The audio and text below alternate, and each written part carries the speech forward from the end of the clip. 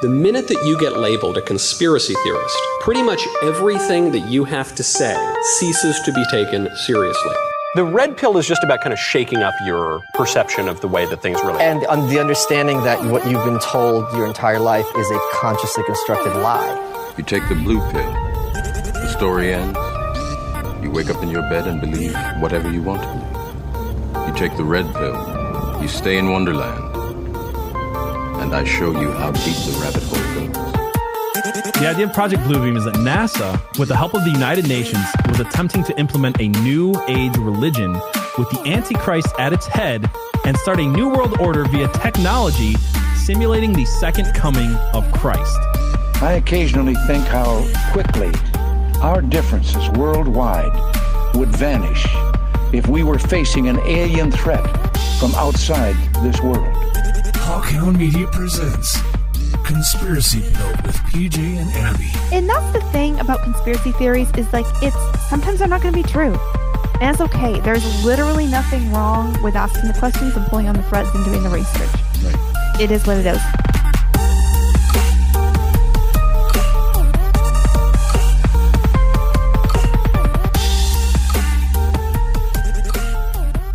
Hello, everyone, and welcome to another episode of Conspiracy Pilled, your favorite, mostly hinged conspiracy podcast. I'm PJ Williams, and with me today, as always, is Abby Libby. Abby, how you doing today? I'm great. I'm super hinged, super sane. Everything's fine. This week has been fine. Well, this show not only has less hinges than when we started off with, it now has 50% less appendixes than we started off with. So, quick, warning. I'm on Oxycontin right now for a surgery I just had. So if I'm a little out of it tonight, if I'm a little less hinged, that is why. So I'm just fair warning, giving myself an out for being a little off my game. But Abby, what are we talking about tonight? Atlantis. Not ancient aliens? Aliens? No. Bluebeam? Stop. All right. Well, before we get started on Atlantis, I want to give a quick shout out to our newest member over on Locals. And if you guys want to join our Locals, you can go to conspiracypill.locals.com, get bonus unhinged content, which we have a new episode coming out tomorrow. So shout out to Rozelle23 for your one-time support of 3 months. So appreciate you so much. But anyway, with that out of the way, also another quick shout out to the people in chat, Hazel423 and Don't Vax Me with your super chats over here on YouTube. We appreciate you guys so much. The show's starting off all of the best ways. You guys are amazing. So happy to be here. So what do we need to know about Atlantis? Mermaids, right? Mermaids? Mermen? God. I'm not sure I like PJ. Mer people? So, okay. This week was so much happened. Some stuff we can't talk about yet for legal reasons, but the things we can talk about are, and these are in no particular order of importance. PJ got appendicitis and then had to wait 40 hours or some stupid amount of time for surgery. And I was like, with this man's luck, he is going to rupture his appendix and there's nothing I can do about it. It was weird. Yeah. So I did, the signs of my appendicitis started more than 48 hours before I was finally able to have surgery. I was in the hospital for 26 hours before they operated. And I was thinking to myself, okay, normally you go in and they're like, oh, we don't want this to rupture. We're going to rush you in. And they're just they just kept coming to my room being like, you're not a high priority. We don't care. And they said that to us. They're like, look, we're not worried about you. So just, you'll wait. And then they kept pushing me back onto more and more doctors. And okay, so that doctor you signed paperwork for to do the surgery, he left. So can you sign more paperwork for the next doctor and maybe he'll squeeze you in? So it was a long time. It's a lot of fun. So you guys let me know how my PJ bot is doing. Does he seem real? Somebody asked me to take the headphones off and see if my earlobes are attached or detached. So you can, I guess, compare that. We'll have a Joe Biden moment. Yeah. My husband wants to know if this is a Damar Hamlin situation. Right. Do you guys want to hear something weird and kind of creepy and gross? No. About my appendix? No. No? Okay. Go for it. Let us know in chat if you want. Do you want to hear? Go for it. I didn't know this was a thing, so I was kind of creeped out by it. The doctor, they put dye in me and then did a CAT scan to look at my intestines and all that stuff. And they came back and they're like, so you have appendicitis, like we figured, but your appendix is like really super long, dude. And it's wrapped around and up by your liver. And it's like wrapped around your liver. And I'm like, what the? I didn't know that was a thing. I thought your appendix was supposed to be like a thimble size, not like some weird alien tentacle inside of my body. You can't even get appendicitis without being extra. I'm always extra all the time. So the other thing, the equally important thing that happened this week is that we released a TikTok in which we were joking that I didn't believe in the platypus. And now everybody thinks I'm stupid. It was pretty funny though. We got a lot of comments when we had to explain that it was a joke. It's like, oh, you guys have some hidden acting talent. I'm like, well, Abby does plays. Yeah. So yeah, good job on that. It was pretty fun. Like at first I was a little annoyed that nobody got the joke. And then I was like, this is too much fun to troll the internet into the Abby being like this big dumb blonde. I hate everything. And then talking about being extra, while they were in there taking out my appendix, they found I had a hernia and they fixed that too. So ridiculous. Ridiculous. Yeah. And then PJ got home and he's demanding to help with the Atlantis research. And I'm like, no, freaking sleep. Everybody's been yelling at me to like sleep and take it easy. And I don't like it. All right, let's get into this. All right.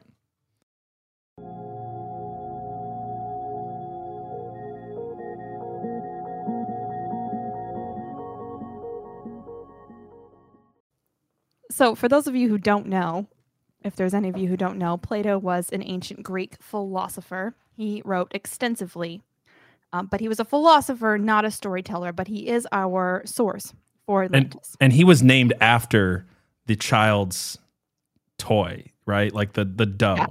Okay. Just want to make sure we get the order of operations correct. Yeah. The Homer invented Play-Doh, and then Play-Doh was named after that. That's what it was. Yeah. Yeah. But fun fact, the Greeks didn't know about the color blue, so there was no blue Play-Doh for quite a long time. If you don't get that reference, that was our last episode. Have we released that one yet? Yeah, that was our last Unhinged episode, or 2 episodes ago. Yeah. Yeah, anyway. Plato wrote circa 360 BC, so 300 to 400 years before Jesus was born.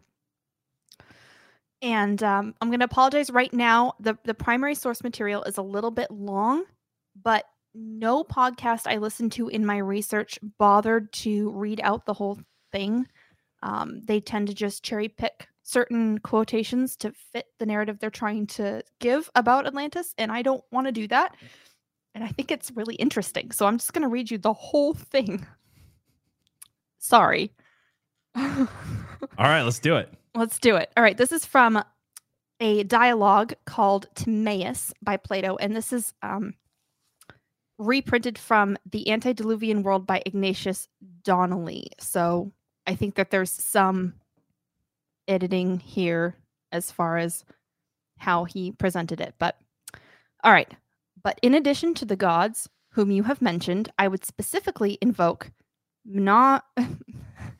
Mnemosyne, for all the important part of what I have to tell is dependent on her favor, and if I can recollect and recite enough of what was said by the priests and brought hither by Solon, I doubt not that I shall satisfy the requirements of this theater. To that task, then, I will at once address myself. So, real quick, Solon is another large figure in Greek history, and it is known that he visited Egypt in 600 BC. So, quite a while before Plato, but Plato is directly linked to him. So, moving on. Let me begin by observing, first of all, that 9,000 was the sum of years which had elapsed since the war, which was said to have taken place between all those who dwelt outside the pillars of Heracles and those who dwelt within them. That's the Straits of Gibraltar, by the way. This war I am now to describe. Of the combatants, on the one side, the city of Athens was reported to have been the ruler and to have directed the contest. The combatants on the other side were led by the kings of the islands of Atlantis. Notice that says islands, plural, which, as I was saying, once had an extent greater than that of Libya and Asia, Turkey. So that's the size, larger than Libya and Turkey. And when afterwards sunk by an earthquake, became an impassable barrier of mud to voyagers sailing from hence to the ocean. So it's saying that after the destruction of Atlantis, they couldn't leave the Mediterranean anymore because of this impassable barrier of mud. The progress of the history will unfold the various tribes of barbarians and Hellenes, which just means Greeks, which then existed as they successively appear on the scene. But I must begin by describing, first of all, the Athenians as they were in that day and their enemies who fought with them. And I shall have to tell of the power and form of government of both of them. Let us give the precedence to Athens.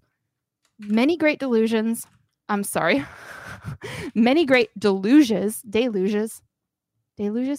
taken place during the 9,000 years, for that is the number of years which have elapsed since the time of which I am speaking, and in all the ages and changes of things, there has never been any sediment of the earth flowing down from the mountains as in other places, which is worth speaking of. It has always been carried round in a circle and disappeared in the depths below. The consequence is that in comparison of what then was, there are remaining in small islets only the bones of the wasted body, as they may be called, all the richer and softer parts of the soil having fallen away, and the mere skeleton of the country being left. And next, if I have not forgotten what I heard when I was a child, I will impart to you the character and origin of their adversaries, the Atlanteans. For friends should not keep their stories to themselves, but have them in common. Yet, before proceeding farther, the narrative, I ought to warn you that you must not be surprised if you should hear Hellenic names given to foreigners. I will tell you the reason of this. Solon, who was intending to use the tale for his poem, made an investigation into the meaning of the names and found that the early Egyptians, in writing them down, had translated them into their own language, and he recovered the meaning of the several names and retranslated them and copied them out again in our language. My great-grandfather, Dropidas, had the original writing, which is still in my possession and was carefully studied by me when I was a child. Therefore, if you hear names such as are used in this country, you must not be surprised, for I have told you the reason of them.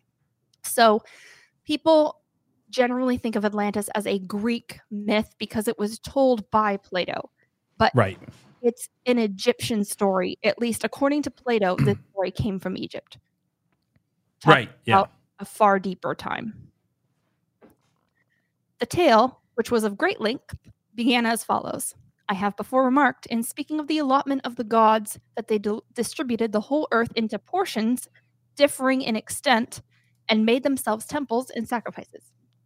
And Poseidon, receiving for his lot the island of Atlantis, begat children by a mortal woman and settled them in a part of the island which I will proceed to describe. On the side toward the sea, and in the center of the whole island, there was a plain, which is said to have been the fairest of all plains and very fertile. Near the plain again, and also in the center of the island, at a distance of about 50 stadia, and this note says 1 stadia equals 606 feet. There is some debate about that, but that's the best that we are able to do.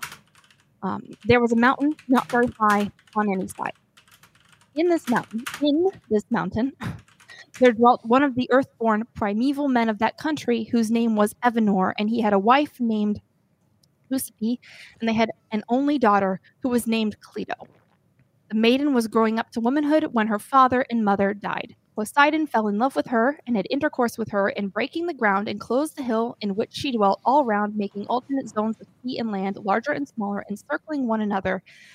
There were 2 of land and 3 of water, which turned as with a lathe out of the center of the island, equidistant every way, so that no man could get to the island, for ships and voyages were not yet heard of. He himself, as he was a god, found no difficulty in making special arrangements for the center of the island, bringing 2 streams of water under the earth, which he caused to ascend as springs, one of warm water and the other of cold, and making every variety of food to spring up abundantly in the earth. He also begat and brought up 5 pairs of male children, dividing the island of Atlantis into 10 portions. He gave to the firstborn of the eldest pair his mother's dwelling, and the surrounding allotment, which was the largest and best, made him king over the rest, and the others he made princes and gave them rule over many men and a large territory. And he named them all. The eldest, who was king, he named Atlas, and from him the whole island and the ocean received the name of Atlantic. To his twin brother, who was born after him, and obtained as his lot the extremity of the island toward the pillars of Heracles, as far as the country which was still called the region of Gades in that part of the world, he gave the name which in the Hellenic language is Eumolus.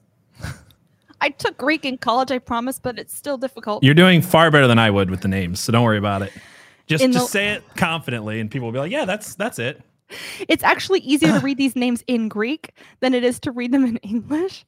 Yeah, guys, Abby doesn't know that we muted her 5 minutes ago. Oh, We're just having fun with this. So. Oh no. In the language of the country, which is named after him, Gadarius. Of the second pair of twins, he called one Ampharis and the other Avemon.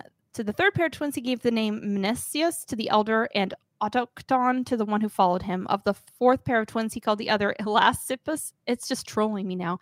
And the younger Mestor. And of the fifth pair, he gave to the elder the name of Azaeus and the younger Diapropes. All of these and their descendants were inhabitants and rulers of diverse islands in the open sea, and also, as has already been said, they held sway in the other direction over the country within the pillars as far as Egypt and Tyrrhenia, Italy.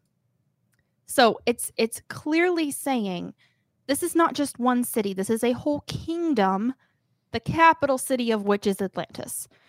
Atlas rules Atlantis, and the other sons of Poseidon are ruling these other islands that are spread out over a fairly vast territory. Right. And I think this is the part that almost everybody misses when it comes to Atlantis stuff, is it's just this one city, and it's a Greek city, and they're always looking in the Greek territory. Whoa. Sorry, go ahead. My lights are just going nuts. This one shut off and this one went bright. Go ahead and keep talking. I'll fix this. Yeah, so that's just something to keep in mind as we go forward. I'm going to keep reading while you figure your stuff out. I got it. Now Atlas had a numerous and honorable family, and his eldest branch always retained the kingdom, which the eldest son handed down to his eldest for many generations, and they had such an amount of wealth as was never possessed by kings and potentates, and is not likely ever to be again, and they were furnished with everything which they could have both in city and country, for because of the greatness of their empire, not just island, many things were brought to them from foreign countries, and the island itself provided much of what was required by them for the use of life. So this was not just a civilization, this was a whole trade. Like, they had trade over the oceans and accumulating wealth due to this trade. Right. In the first place, they dug out of the earth whatever was to be found there, mineral as well as metal, and that which is now only a name. Oh, why am I echoing? Sorry, that was me. I hit a button. How Go ahead. dare you? I know. Troll, just press L in the chat for PJ. I told you guys I'm on drugs right now, so any mistakes are excusable. All right, mineral as well as metal, and that which is now only a name and was then something more than a name, or a calcum, was dug out of the earth in many parts of the island, and, with the exception of gold, was esteemed the most precious of metals among the men of those days. So it's basically saying this used to mean something to people, and now it's just a word we don't even know. Like, Plato didn't even know what this thing was that they were digging up, that they valued almost. Which I want to add here, what makes that super interesting to me is that generally when you hear of Atlantis, you hear this is an allegory made up by Plato, but in his own allegory, he's like, if it's an allegory, he's basically saying, like, this is passed on. I don't even know what it means. I'm telling you. So weird way to tell an allegory, for sure. Yeah, and as I continue reading this, because that's what a lot of people say, and there are some good reasons to believe that he's just making this up, but it's so detailed, and it's so... I don't see a point in some of the detail if all you're doing is trying to say, look at this utopia. It also this is just a moral tale. It also doesn't fit with his other allegories in that way. It's not. No. It's not like the Republic. It's not at all. And right. And when he writes about utopias, it's very high-minded. It's not all of this like super detailed. Right. It's his idea of the philosopher kings and things right. like that. Yeah. Right. All right. There was an abundance of wood for carpenter's work and sufficient maintenance for tame and wild animals. Moreover, there were a great number of elephants in the island, and there was provision for animals of every kind, both for those which live in lakes and marshes and rivers, and also for those which live in mountains and on plains, and therefore for the animal which is the largest and most voracious of them. So not just animal life on this island, but large animal life on this island. Also, whatever fragrant things there are in the earth, whether roots or herbage or woods or distilling drops of flowers or fruit, grew and thrived in that land. And again, the cultivated fruit of the earth, both the dry edible fruit and other species of food, which we call by the general name of legumes, and the fruits having a hard rind, affording drinks and meats and ointments and good store of chestnuts and the like, which may be used to play with, and our fruits which spoil with keeping, and the pleasant kinds of dessert, which console us after dinner when we are full and tired of eating. All these that sacred island lying beneath the sun brought forth fair and wondrous in infinite abundance. Why does this sound like Eden? Right. That was my first thought when you were saying that. I'm like, it does sound like the Garden of Eden. All these things they received from the earth, and they employed themselves in constructing their temples and palaces and harbors and docks, and they arranged the whole country in the following manner. First of all, they bridged over the zones of sea which surrounded the ancient metropolis and made a passage into and out of the royal palace. They began to build the palace and then the habitation of the god and of their ancestors. This they continued to ornament in successive generations, every king surpassing the one who came before him to the utmost of his power, until they made the building a marvel to behold for size and for beauty. And beginning from the sea, they dug a channel 300 feet in width and 100 feet in depth and 50 stadia in length, which they carried through to the outermost zone, making a passage for the sea up to this, which became a harbor, and leaving an opening sufficient to enable the largest vessels to find ingress. Moreover, they divided the zones of land which parted the zones of sea, constructing bridges of such a width as would leave a passage for a single trireme, which is a type of ship, I believe, to pass out of one into another, and roofed them over. And there was a way underneath for the ships, for the banks of the zones were raised considerably above the water. Now the largest of the zones into which a passage was cut from the sea was 3 stadia in breadth, and the zone of land which came next of equal breadth, but the next two, as well as the zone of water and of land, were 2 stadia, and one which surrounded the central island was a stadium only in width. The island in which the palace was situated had a diameter of 5 stadia. I know that this is boring, but this is just going to support, like, why would you put this in here if you're just trying to tell a story? It reminds me of, sorry, go ahead. Yeah, no, go. I think you're going to say what I was It reminds me of parts of the Bible, too, where people are like, right, you know what I'm saying? Like, you wouldn't put this much detail into the lengths and widths and the measurements and the, you know what I'm trying to say? All these details that go into certain parts of the Bible where it's like, you don't realize unless you actually study it why that's so important later on and why that doesn't fit in with like a fictional narrative. Like, there's no, there's no other, especially in like ancient times, like generally speaking, like all of these other, religions and things like that, they focus more on making it entertaining than they do on like being precise. And this feels like it's really focusing on being precise. Doesn't fit in again with Plato's other work of trying to be philosophy. So it's interesting for sure. Yeah. I'm glad you brought up that. I was going to bring up the same thing about the Bible, especially in talking about the temple, both when its first version as a tent in Numbers, Leviticus, that area, and then in Chronicles later when the full temple is being built. There's just massive swaths of biblical texts that are just really boring details of the temple, measurements. This is what was carved here and there. And it's a great testament to the truth of it, because there's no point in putting that in there unless you're describing a real thing that you think it's important that people be able to visualize. Right. All right. This and the zones and the bridge, which was a 6th part of a stadium in width, they surrounded by a stone wall on either side, placing towers and gates on the bridges where the sea passed in. The stone which was used in the work they quarried from underneath the center island and from underneath the zones on the outer wall as well as the inner side. One kind of stone was white, another black, and a third red. And as they quarried, they at the same time hollowed out docks, double within, having roofs formed out of the native rock. Some of their buildings were simple, but in others they put together different stones, which they intermingled for the sake of ornament, to be a natural source of delight.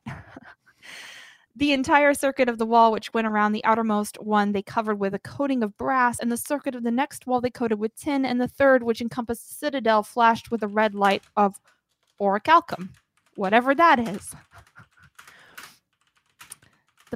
The palaces in the interior of the citadel were constructed in this wise. In the center was a holy temple dedicated to Clito and Poseidon, which remained inaccessible and was surrounded by an enclosure of gold. This was the spot in which they originally begat the race of the 10 princes, and thither they annually brought the fruits of the earth in their season from all the 10 portions and performed sacrifices to each of them.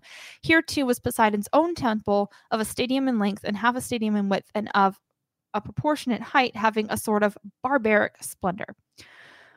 All the outside of the temple, with the exception of the pinnacles, they covered with silver and the pinnacles with gold. In the interior of the temple, the roof was of ivory, adorned everywhere with gold and silver and orichalcum. All the other parts of the walls and pillars and floor they lined with orichalcum. In the temple, they placed statues of gold, and there was the god himself standing in a chariot, the charioteer of 6 winged horses, and of such a size that he touched the roof of the building with his head. Around him, there were 100 nereids riding on dolphins, for such was thought to be the number of them in that day. There were also in the interior of the temple other images which had been dedicated by private individuals. And around the temple on the outside were placed statues of gold of all the 10 kings and of their wives, and there were many other great offerings, both of kings and of private individuals, coming both from the city itself and from foreign cities over which they held sway. There was an altar too, which in size and workmanship corresponded to the rest of the work, and there were palaces in like manner which answered to the greatness of the temple and the greatness of the kingdom and the glory of the temple. I really appreciate the Disney movie Atlantis memes in the Odyssey chat. Thank you, guys. Yep. I was just going to pull that up for you guys. Keep talking. There we go. I love it. It's easier to read these names in Greek than in English. Queen Abby. I appreciate that. Thank you, Blankets. Thank you.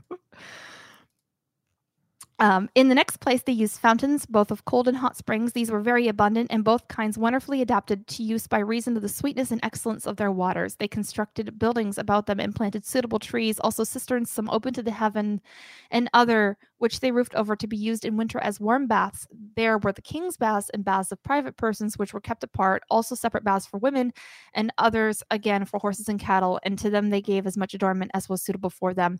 Even in the highest civilization that the world has ever known, we separate men and women. Facts. Facts on facts. Men don't go in women's restrooms. Which also makes me want to ask this question. Somebody just asked us in chat, where'd it go? Why is Abby woman-splaining to us? I think she's trying to get back at me for last week doing a whole episode of mansplaining to her on International Women's Day.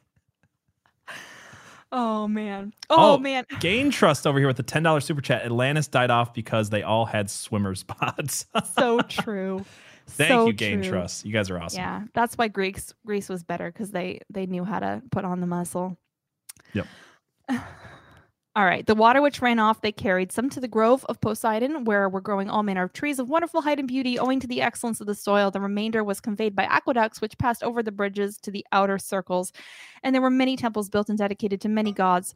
Also gardens and places of exercise, some for men and some set apart for horses, in both of the two islands formed by the zones. And in the center of the larger of the two, there was a race course of a stadium in width and in length, allowed to extend all around the island for horses to race in.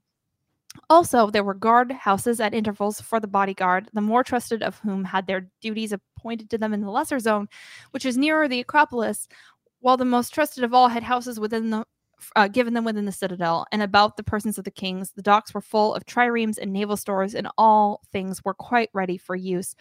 Enough of the plan of the royal palace. Thank you, Plato. Thank you. Crossing the outer harbors, which were 3 in number, 3 harbors.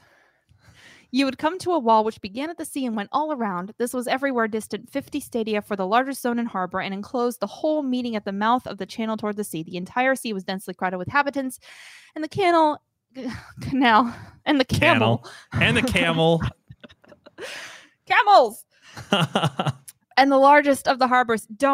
There were no camels on Atlantis. And the canal and the largest of the harbors were full of vessels and merchants coming from all parts, who from their numbers kept up a multitudinous sound of human voices and din of all sorts night and day. This is I think an important line, because you have to have a really big city with an incredible amount of industry going on for a multitudinous sound of human voices and din of all sorts night and day. That's like New York. Right. Yeah. You don't get that in any of the small towns I live in. There's none of that. We also have a request from Jess over here that says, for tonight's karaoke, I need a rendition of Under the Sea. So you got your work cut out for you later. Save that voice. I don't know if Plato's going to let me do that, but all right. I have repeated his description of the city, his being Solon's, and the parts about the ancient palace nearly as he gave them, and now I must endeavor to describe the nature and arrangement of the rest of the country. The whole country was described as being very lofty and precipitous on the side of the sea, but the country immediately about and surrounding the city was a level plain, itself surrounded by mountains which descended toward the sea. It was smooth and even, but of an oblong shape, extending in one direction 3,000 stadia, and going up the country from the sea through the center of the island 2,000 stadia. The whole region of the island lies toward the south and is sheltered from the north. The surrounding mountains he celebrated for their number and size and beauty, in which they exceeded all that are now to be seen anywhere, having in them also many wealthy inhabited villages and rivers and lakes and meadows supplying food enough for every animal, wild or tame, and wood of various sorts, abundant for every kind of work.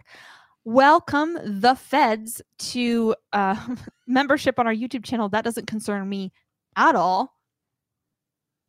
The feds just became members on. Oh, nice. There we go.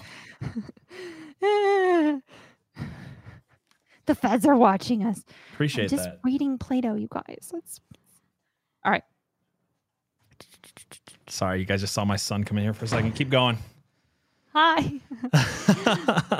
I will now describe the plain which had been cultivated during many ages by many generations of kings. It was rectangular and for the most part straight and oblong, and what it wanted of the straight lines followed along the line of the circular ditch. So to note there, this isn't something that just kind of popped up overnight. It's not a flash in the pan. This is like a civilization that built up over generations. So we think of it as ancient, but it was even old to itself. Right. The depth and width and length of this ditch were incredible and gave the impression that such a work, in addition to so many other works, could hardly have been wrought by the hand of men. But I must say what I have heard. It was excavated to the depth of 100 feet, and its breadth was a stadium everywhere. It was carried around the whole of the plain and was 10,000 stadia in length. So Plato is looking at this and going, this doesn't even sound like it could have been made by humans. I mean, I'm just saying. I did say ancient aliens earlier. Calm down. But we also know that Atlas was allegedly the son of Poseidon. So I think we're talking about Nephilim, right? Right. Yeah. So when I say ancient aliens, that's generally what I mean. You just like saying aliens. Yeah, it's a fun word. It received the streams from which came down from the mountains, and winding around the plain and touching the city at various points, there was let off into the sea. From above, likewise, straight canals of 100 feet in width were cut in the plain and again let off into the ditch toward the sea. These canals were at intervals of 100 stadia, and by them they brought down the wood from the mountains to the city and conveyed the fruits of the earth in ships, cutting transverse passages from one canal into another into the city. Twice in the year they gathered the fruits of the earth, in winter having the benefit of the rains, and in summer introducing the water of the canals. So they have 2 harvests a year, which no wonder they're so prosperous. As to the population, each of the lots in the plain had an appointed chief of men who were fit for military service, and the size of the lot was to be a square of 10 stadia each way, and the total number of all the lots was 60,000. And of the inhabitants of the mountains and of the rest of the country, there was also a vast multitude, having leaders to which they were assigned according to their dwellings and villages. The leader was required to furnish for the war the 6th portion of a war chariot, so as to make up a total of 10,000 chariots, also 2 horses and riders upon them, and a light chariot without a seat, accompanied by a fighting man on foot carrying a small shield, and having a charioteer mounted to guide the horses. Also, he was bound to furnish 2 heavy armed men, 2 archers, 2 slingers, 3 stone shooters, which that's David in the slingshot, stone shooters, and 3 javelin men who were skirmishers, and 4 sailors to make up a complement of 1,200 ships. Dang. Yeah. Such was the order of war in the royal city, that of the other 9 governments was different in each of them, and would be wearisome to narrate. Thanks, Plato. I love how Plato himself is like, yeah, this is a lot to narrate. Like, there's a lot of detail here.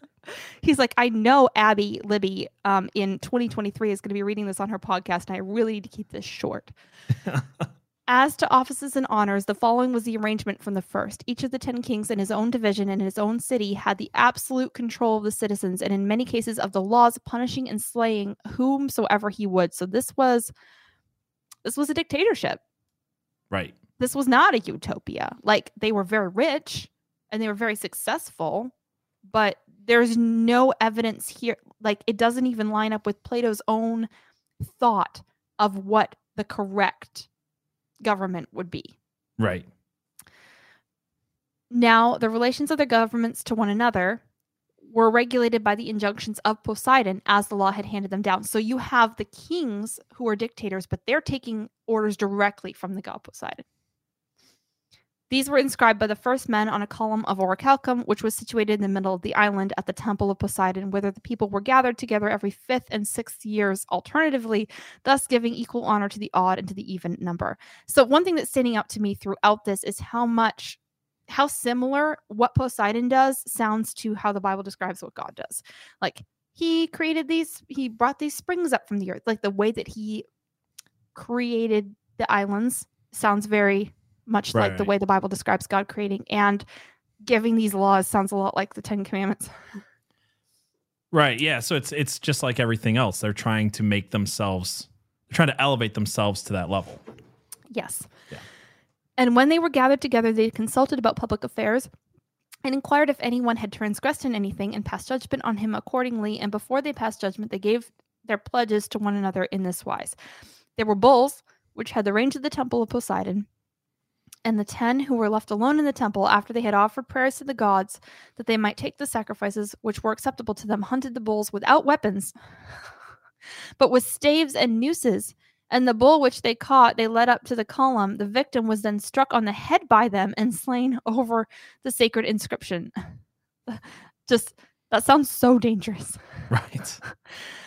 Now on the column, besides the law, there was inscribed an oath invoking mighty curses on the disobedient. When, therefore, after offering sacrifice according to their customs, they had burnt the limbs of the bull, they mingled a cup and cast in a clot of blood for each of them. The rest of the victim they took to the fire, and having made a purification of the column all around.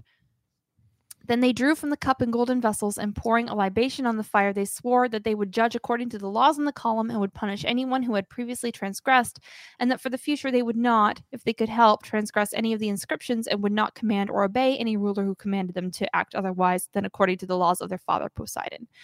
This was the prayer which each of them offered up for himself and for his family, at the same time drinking and dedicating the vessel in the temple of God.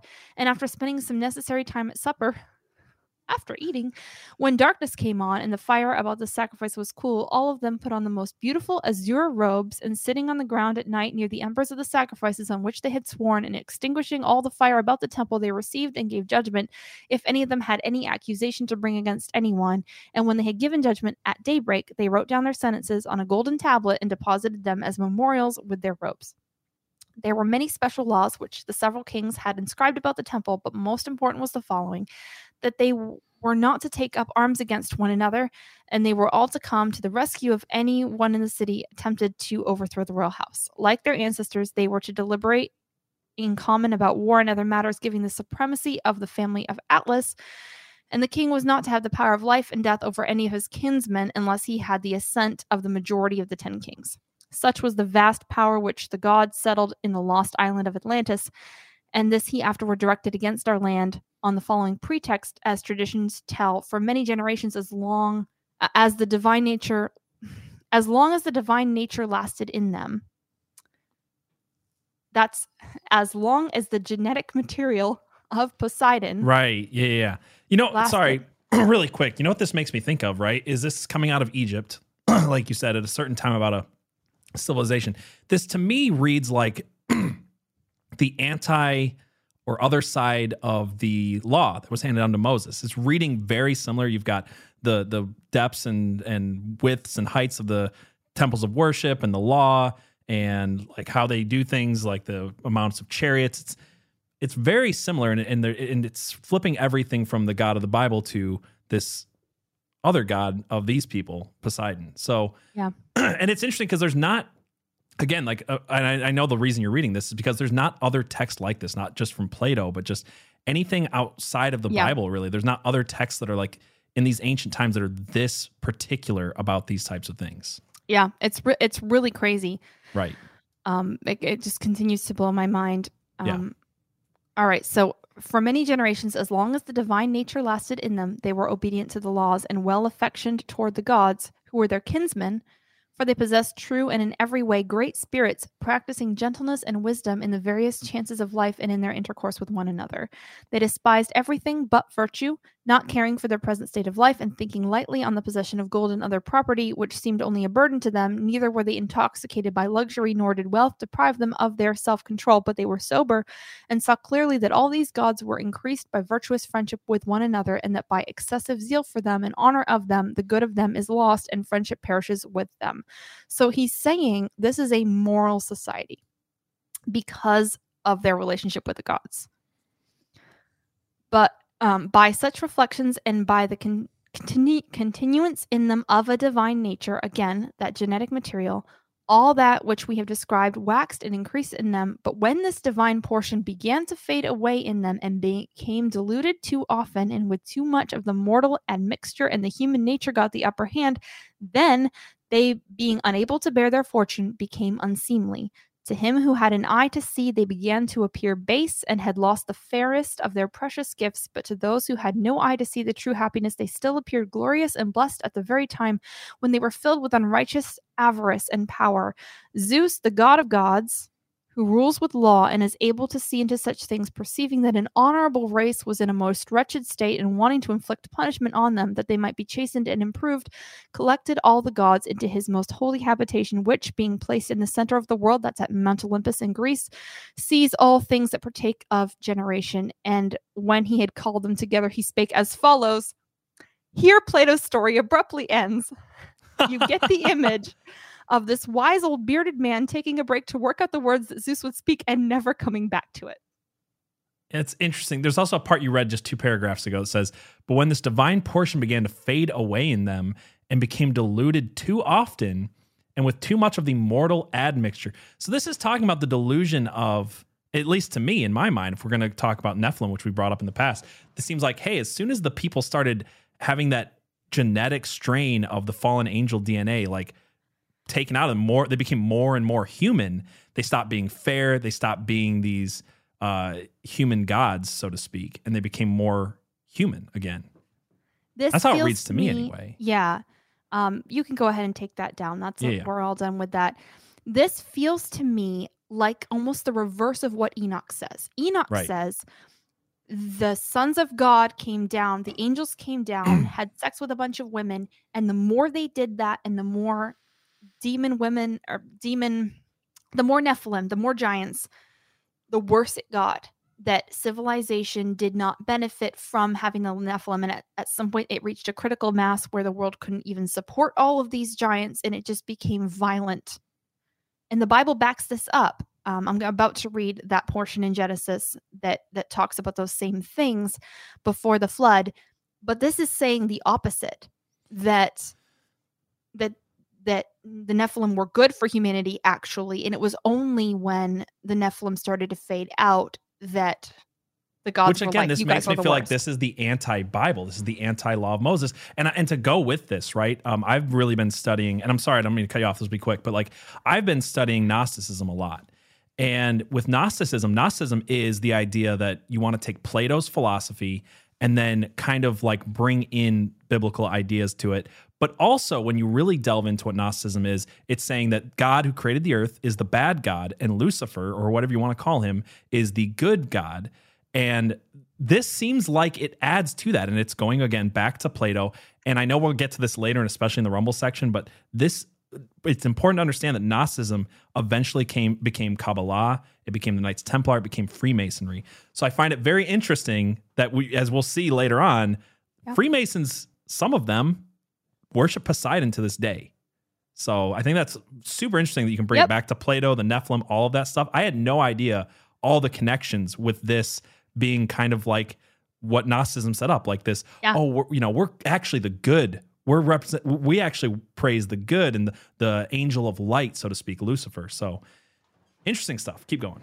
All right. So before I read the Bible passage that seems reminiscent of some of this, or this seems reminiscent of that, however you want to put it, I want to note that some of the Atlantis myths have Noah insist that Noah was Atlantean, that he was from Atlantis. And the Bible never actually says where he was from. So I have no problem with that. Like, I'm not going to be dogmatic about it by any means, but I think it's interesting. So you're saying that this is kind of like our episode about the Nephilim, where it talks about the Mesopotamian version of Noah and all these things, where it's like there's all these different people telling the same story, trying to make them the good guys, trying to make their gods the good gods. Yes. That's what I'm seeing from this. Yeah. Yes. All right. So here's the passage from Genesis. This is Genesis 6, 1-14. I don't know if I have this pulled. Oh, yeah, I do. Okay, go ahead. When man began to multiply on the face of the land, and daughters were born to them, the sons of God, the angels, saw that the daughters of men were attractive, and they took as their wives any they chose. Then the Lord said, My spirit shall not abide in man forever, for he is flesh, his days shall be 120 years. The Nephilim were on the earth in those days, and also afterward, when the sons of God came into the daughters of man, and they bore children to them. So what I'm hearing in that verse is the Nephilim were on the earth in those days, before the flood, and also after the flood. Right. That's highly debated even among people who believe in the Nephilim, but I think that verse is fairly straightforward on it. These were the mighty men who were of old, the men of renown. The Lord saw that the wickedness of man was great in the earth, and that every intention of the thoughts of his heart was only evil continually. And the Lord regretted that he had made man on the earth, and it grieved him to his heart. So the Lord said, I will blot out man whom I have created from the face of the land, men and animals and creeping things and birds of the heavens, for I am sorry that I have made them. But Noah found favor in the eyes of the Lord. These are the generations of Noah. Noah was a righteous man, blameless in his generation. Noah walked with God, and Noah had 3 sons, Shem, Ham, and Japheth. Now the earth was corrupt in God's sight, and the earth was filled with violence. And God saw the earth, and behold, it was corrupt, for all flesh had corrupted their way on the earth. And God said to Noah, I have determined to make an end of all flesh, for the earth is filled with violence toward them. Behold, I will destroy them with the earth. Make yourself an ark. Right. All right. So let's show a few things to kind of visualize what we've looked at so far. So there's a really cool statue of Poseidon. It's in Gran Canaria, Spain. We have a few images of it. I mean, this I've built right in the water, just getting hit with water, and it just looks like this god coming out of the sea. It's beautiful. Yeah, it's pretty impressive that it's stood all this time as well. It's pretty crazy. Yeah.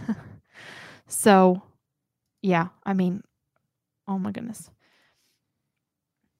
I love the ocean, and if there's a god in the pantheon that I'm like, if I wasn't a Christian, that I'd be tempted to worship, it would be Poseidon. I've always been pulled toward the ocean. All right, here is a couple artist renderings of what is described as the city of Atlantis. People who have read Plato's account and kind of drawn it out. So he described these concentric circles, layers of land and then layers of water, and then right up against mountains here. And then here is a higher, an idea with more technology. Right. But you kind of have this water city, kind of like what you have in Venice, almost. I mean, it looks like something out of like a Marvel movie. You know what I mean? Yeah. Yeah. Well, there's a lot of Greek influence in Marvel movies. Yeah, true. Which is not an accident.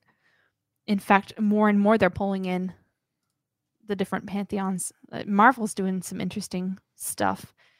All right. We got to talk about Ant-Man 2 at some point, because I need to watch it. Sorry, I don't mean to get you off on tangents, but like that one really set up the idea that Marvel is creating its own modern day pantheon for gods of people to worship. Like, it's so in your face by the end of Ant-Man 2, or no, 3. It could be the third Ant-Man. Sorry, Quantumania.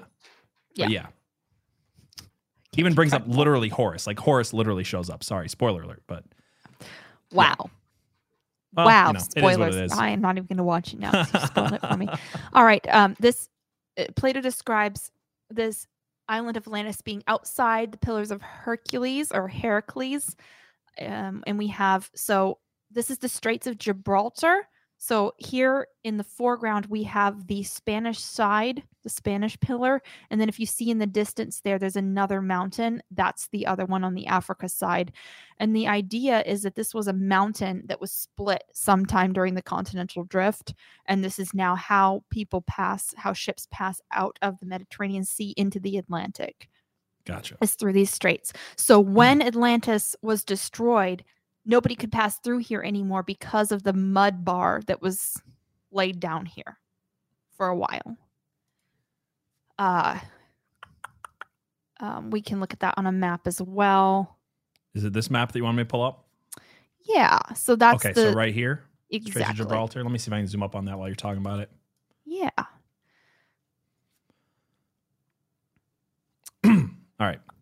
All right. So to be fair, there's a couple problems with Plato. He is not a storyteller.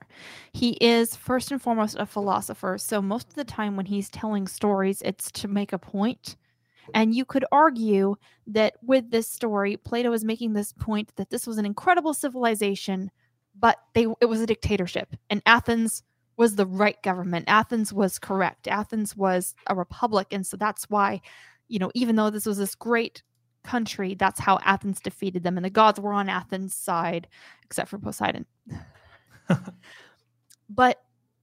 And the other problem is that the timeline makes no sense. Plato is saying that this happened 9,000 years, right? Before. Plus, 9,000 years before Solon, which was about 600 years before Plato. So 9,500 years prior to him, Athens didn't exist. Right. So the timeline doesn't even make sense in a story that assumes that the earth is that old. I don't believe the earth is that old. If you believe the Bible and you don't do an awful lot of work on it to try to make it say something that it doesn't say, and you look at the timing of Adam was this old when he had this child and this old, and if you just stack up all the genealogies that always include ages, and the dates are pretty clear in the Bible. If you put it all together, it's 6,000 years from at least when Adam starts measuring his age. So it's unclear, maybe how long they were in the garden before Adam starts measuring his age, how long right. Earth, there's some wiggle room there, but as far as like human civilization, it's 6,000. So the 9,000 is wrong anyway. But in a story that's really old and passed through a couple different people, at least a couple different people, if not a lot of different people, of course there are going to be some details wrong. So I think one mistake that people make with this is treating it as somehow biblical. People do two different things with the text. They say, they cherry pick their quotes and they say, well, my idea of Atlantis matches this quote, and this quote. Therefore, it's absolutely Atlantis because it agrees with Plato. And then there are people who are like, well, none of this can be true because it doesn't line up. Like, of course there were errors in it. You have to take everything with a grain of salt, even if it's true. Yeah. Really quick, we got another chat over here from Odyssey. It says, PJ, I'm gonna let you finish. I love it. So with that, I'm gonna let you finish, Abby. But first, the only thing that's keeping me awake through this whole thing after coming out of surgery and being on drugs is some North Arrow coffee. I've got my North Arrow coffee right here. Really good stuff. If you guys want to support North Arrow, get some really good coffee that is single origin. It's roast to order, and 15% of every order goes to pro-life causes. You can go to northarrowcoffee.co and use code PJ10 to get 10% off. So yeah, pretty cool deal for you guys. That's the only code there is, the only code that ever existed. And back to the show. I'm going to let you finish. That is not 15% of profit. That is 15% of every dollar you spend. Absolutely. Yes. So, and code Abby10 is also available. PJ doesn't want you to know about that code, but it doesn't work. It is a code that works. All right. Anyway, back to the show.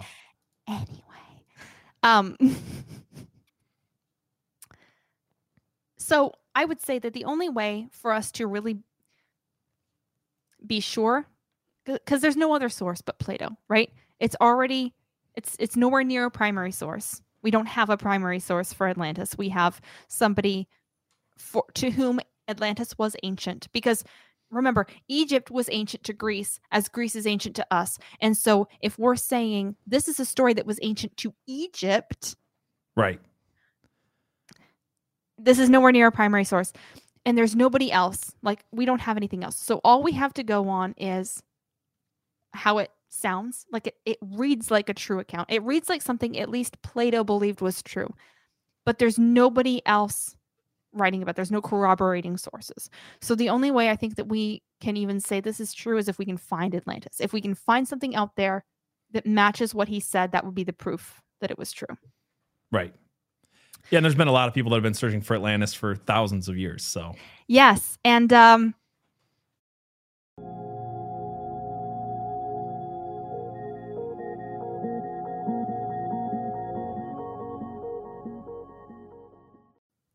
Atlantis is everywhere.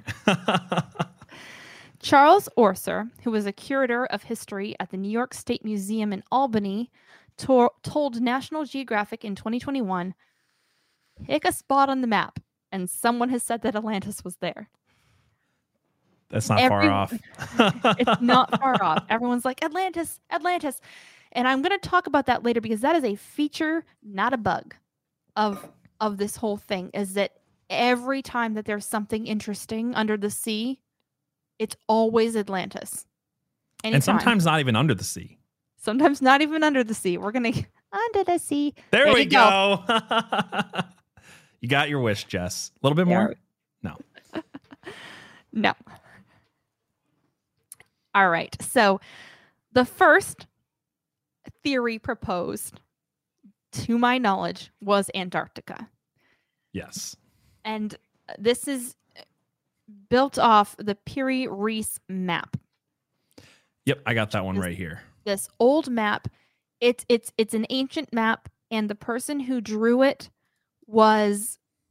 did not map this themselves. They compiled it from previous maps. And so if you look down at the very bottom of this map.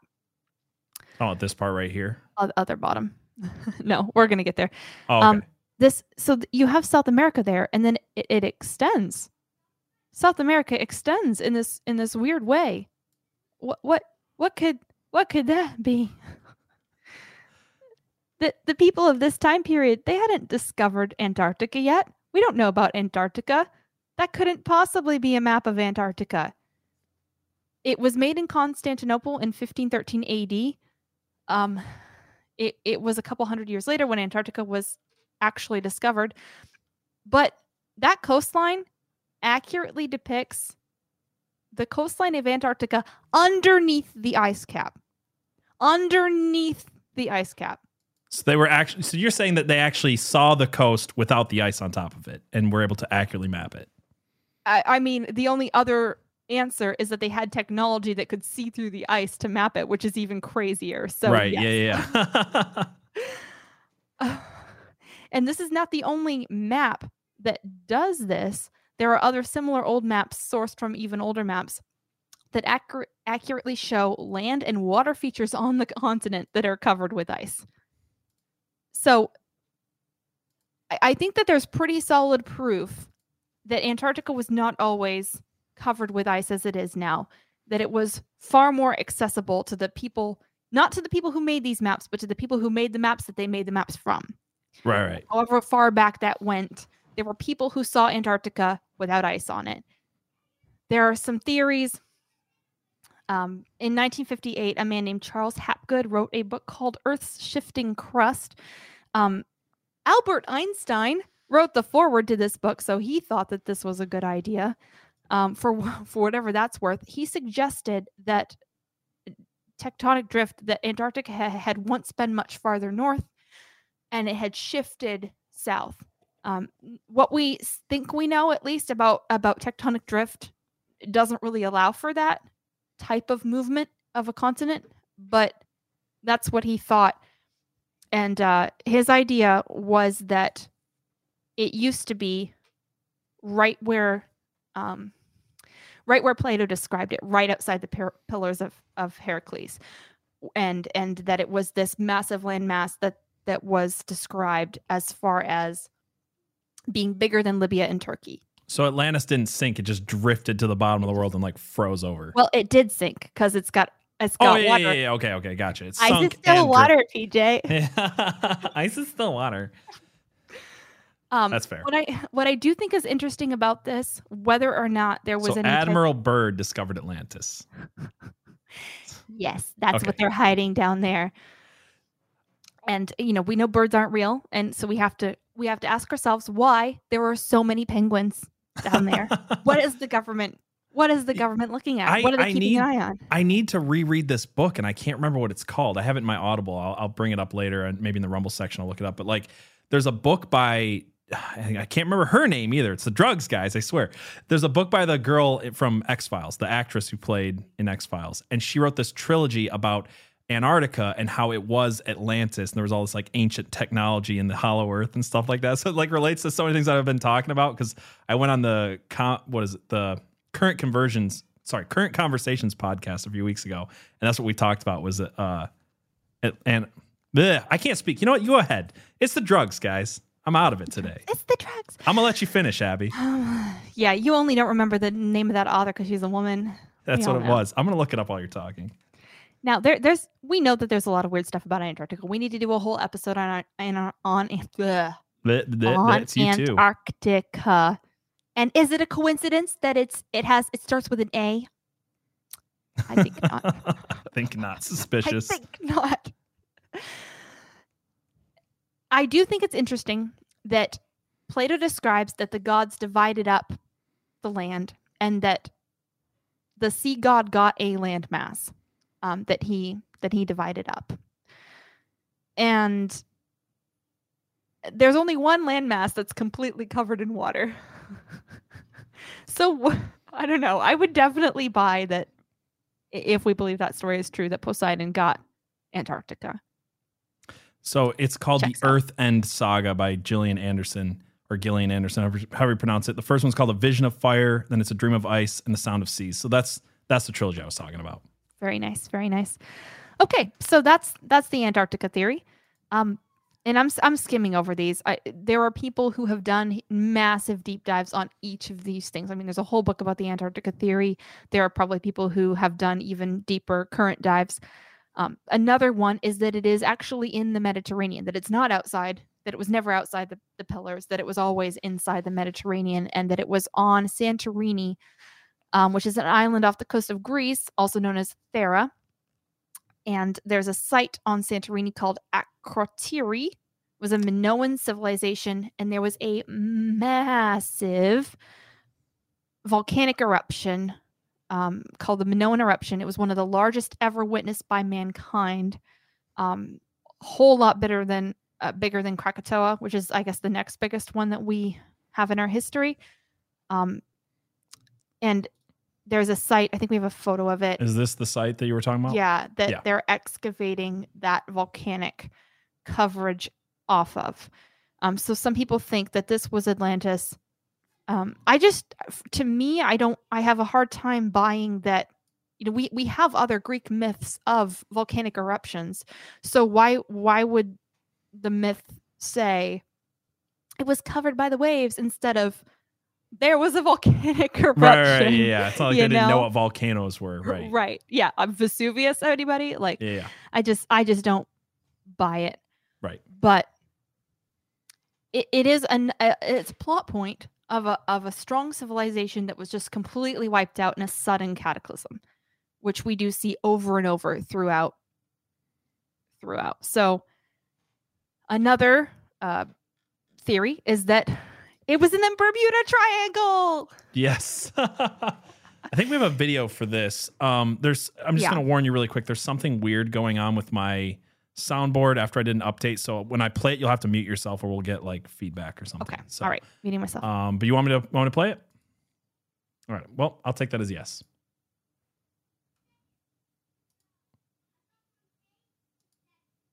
What is going on?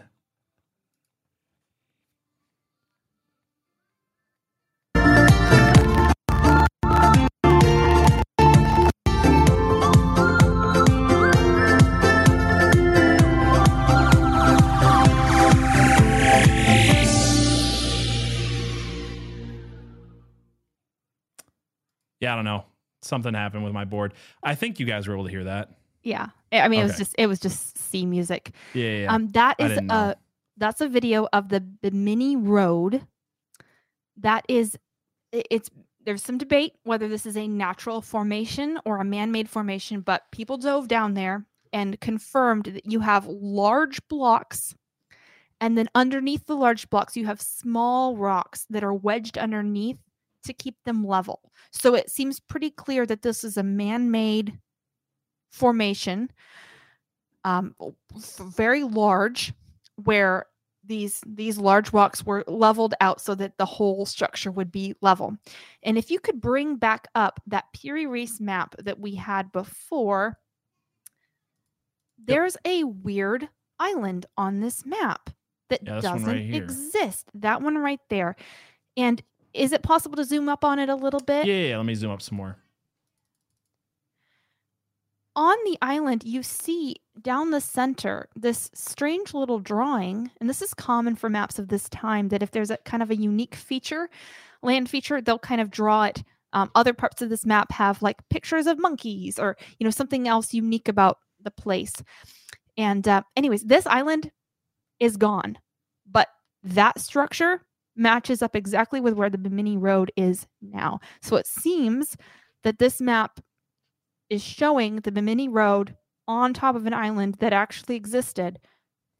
I don't think that this is Atlantis, but it's just another sunken thing, because we actually have a lot of those throughout the world. We actually have another chat over here on Odyssey I want to bring up. So you said that Atlantis has been found everywhere. Well, now it's been found in Walmart. So true. It looks like they opened up a Walmart in Atlantis. Aisle 7, here I come. That's fantastic. I love it. That is fantastic. Thank you, Waffle Salt. Speaking of weird places that we have seen Atlantis, there's kind of a famous video. We have a TikTok of it. There's really no way to confirm this, but it has captured the imaginations of people. Let's check it out. What exactly did this photo capture? On the 7th of August, 2016, at approximately 9:37 p.m., this photo was taken from a cruise ship and shared on Facebook, showing a large structure that appeared to be rising out of the ocean. According to the user who posted it, his cruise set sail from the port of Lisbon at around 5 p.m. into the Atlantic, and as he was winding down for the evening, trying to look for dolphins on his balcony, port side, when he spotted this structure. Some have suggested that this is a ghost ship in the distance, or a mirage, or even Atlantis rising from the depths. But till this date, no one knows. What exactly did this photo capture? So what do you think of that one? I don't know. The ghost ship idea is plausible. The idea that the ocean is vast and sometimes ships were abandoned, something happened, and they're just floating around out there. They're going to be seen at some point, probably. So Jess on YouTube says Atlantis. I mean, did anybody see that Futurama episode where Atlanta was Atlantis? That was a good one. Anyway, it's in Georgia. Yeah. Speaking of, it's in Georgia. There's a fairly serious theory, and I don't even know how to tell this to you. Fairly serious. There's a fairly serious. The person who. It's in Ohio, you guys. It's in Ohio, guys. Is in Ohio. Okay, I keep hearing this as a joke, but where does this come from? I didn't look into it because I want to do a whole episode on Ohio, because we all know that Ohio isn't real, but there's still so many weird things that people say about Ohio. There seems to be a very, I'm joking. I know that Ohio is real, but there's a strange convergence in the deep past, in the very ancient past. Ancient Ohio is a thing. Right. There's ancient megalithic structures in Ohio, including a giant snake that's weirdly aligned with all of the all the solstices and rising and setting of the sun. There's mounds. There's a lot of crazy stuff in Ohio, but there are people who think Atlantis is in Ohio. So what you're saying is that Ohio is real, but platypi are not. So true. Yeah, no, I mean, there's so much going on in Ohio. It's like a few months ago, there was that thing trending where it's like the mockumentary about Ohio not existing. And now we've had stuff happen with East Palestine and way more accidents and things going on. The Atlantis stuff. I feel like we have to delve into a lot of the Ohio stuff. for sure. Yeah, I want to do it soon. This Like is interesting. unjokingly, Ivan. there's some interesting stuff from Ohio. So Yeah, I think I want to do a whole Ohio episode. It was the 13th state. I didn't even know that. That's Giants crazy. found in Ohio. I mean, there's a lot of stuff there. We'll delve into it. A weird number of astronauts Come from Ohio. statistically really high. There's a NASA facility. Yeah, in there's a Ohio. NASA testing facility. Yeah. I know someone who works there. I know. That's why I brought it up. I was about to drop that every time. That's who pays me to say that the Earth isn't flat. All that stuff. So anyway, Oh, wait, we have proof here. Saltzilla says Atlantis was round on the ends and high in the middle. What does that tell you? It's in Ohio. So true. So true. All right. So yeah, we know that theory of Atlantis can't be real because Ohio isn't real. So we can just move on from that. I think that there's really only two genuinely compelling theories that I've heard.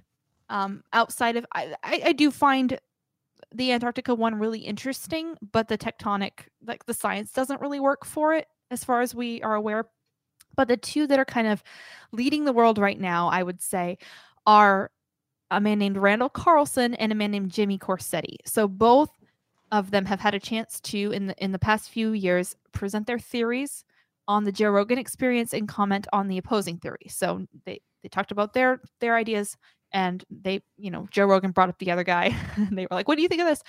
So if you want, you can go ahead and look up those episodes and they'll really defend their ideas. And then they both have YouTube channels where they really defend those ideas. And those are, I believe, linked in the description. They are. They're in the description for anybody who wants to check them out. So let's start with Randall Carlson. He's an older gentleman. I think he's been at this a lot longer. And he holds really tightly to the location that Plato seems to suggest, which is that it would have been right outside the Straits of Gibraltar, mid-Atlantic, in a place known as the Azores. Is this the one right here? Yep. So this is one of the Azores, and the idea is that circle right there is where Atlantis was, and now it's sunk. Gotcha. How big is that? I mean, it's a little hard to tell. Did you? Is that? He is of the opinion that it matches up to the size description in Plato's telling. Okay. But there's some iffiness as far as like the size in Plato. So It is what it is. I find that this is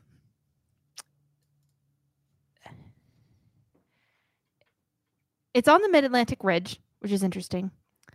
Underneath there are some craters that kind of all they're named after. I mean, there's one that's literally named after Atlantis and then one that's named after Plato. So whoever named this stuff believed that this was the location. Or at least was familiar with Plato's stories. Yeah. Right. There's really no civilization down here. Like I haven't seen any, like the location is perfect, but that's about it. I haven't seen anything really compelling as far as here's the statue of Zeus described. And, there's been some stuff that looks maybe man-made that's been dated to the correct time period. But I also have a problem with carbon dating. Carbon dating assumes that the world, in order for it to even work, it has to assume that the world is older than I believe that it is. So I think that the assumptions are wrong. There's more problems with carbon dating than that even. There's just the idea, like if you really look into carbon dating, it assumes that the temperatures and all these factors are exactly the same as this one test. So I've been talking with Jess about this, about bringing her on to talk about carbon dating in the future, because I really want to delve into that subject. But yeah, Jess is a chemist, by the way. And she's a chemist. Yeah, no. Yeah. I can't go into it right now, but yeah, we'll cover that in greater depth because I think that's a conversation worth having. This is definitely a problem with archaeology, that they lean very heavily on carbon dating, and it's just a bad science. And the scientists know it's bad science too. That's the frustrating thing about it. Waffle Salter, thank you so much. What is this image of? Would you let us know? Is this also an image of the Azores? Let me bring this up over here. So Waffle Salter dropped us a $25 chat over on Odyssey. Thank you so much, Waffle Salter. We appreciate you. and with this picture here. So if you can really quick in the chat, let us know what this is, and we'll talk about it a little bit more. Definitely looks like some sort of, maybe not thermal imaging, but an interesting type of imaging. And it does it look like the Eye of Horus to you? It looks like, it does look like the Eye of Horus. We're going to get into the Eye of Horus, but we'll bring is this an back up interesting later then, for sure. formation there. I'm not trying to poo-poo this because I think this is a really strong theory.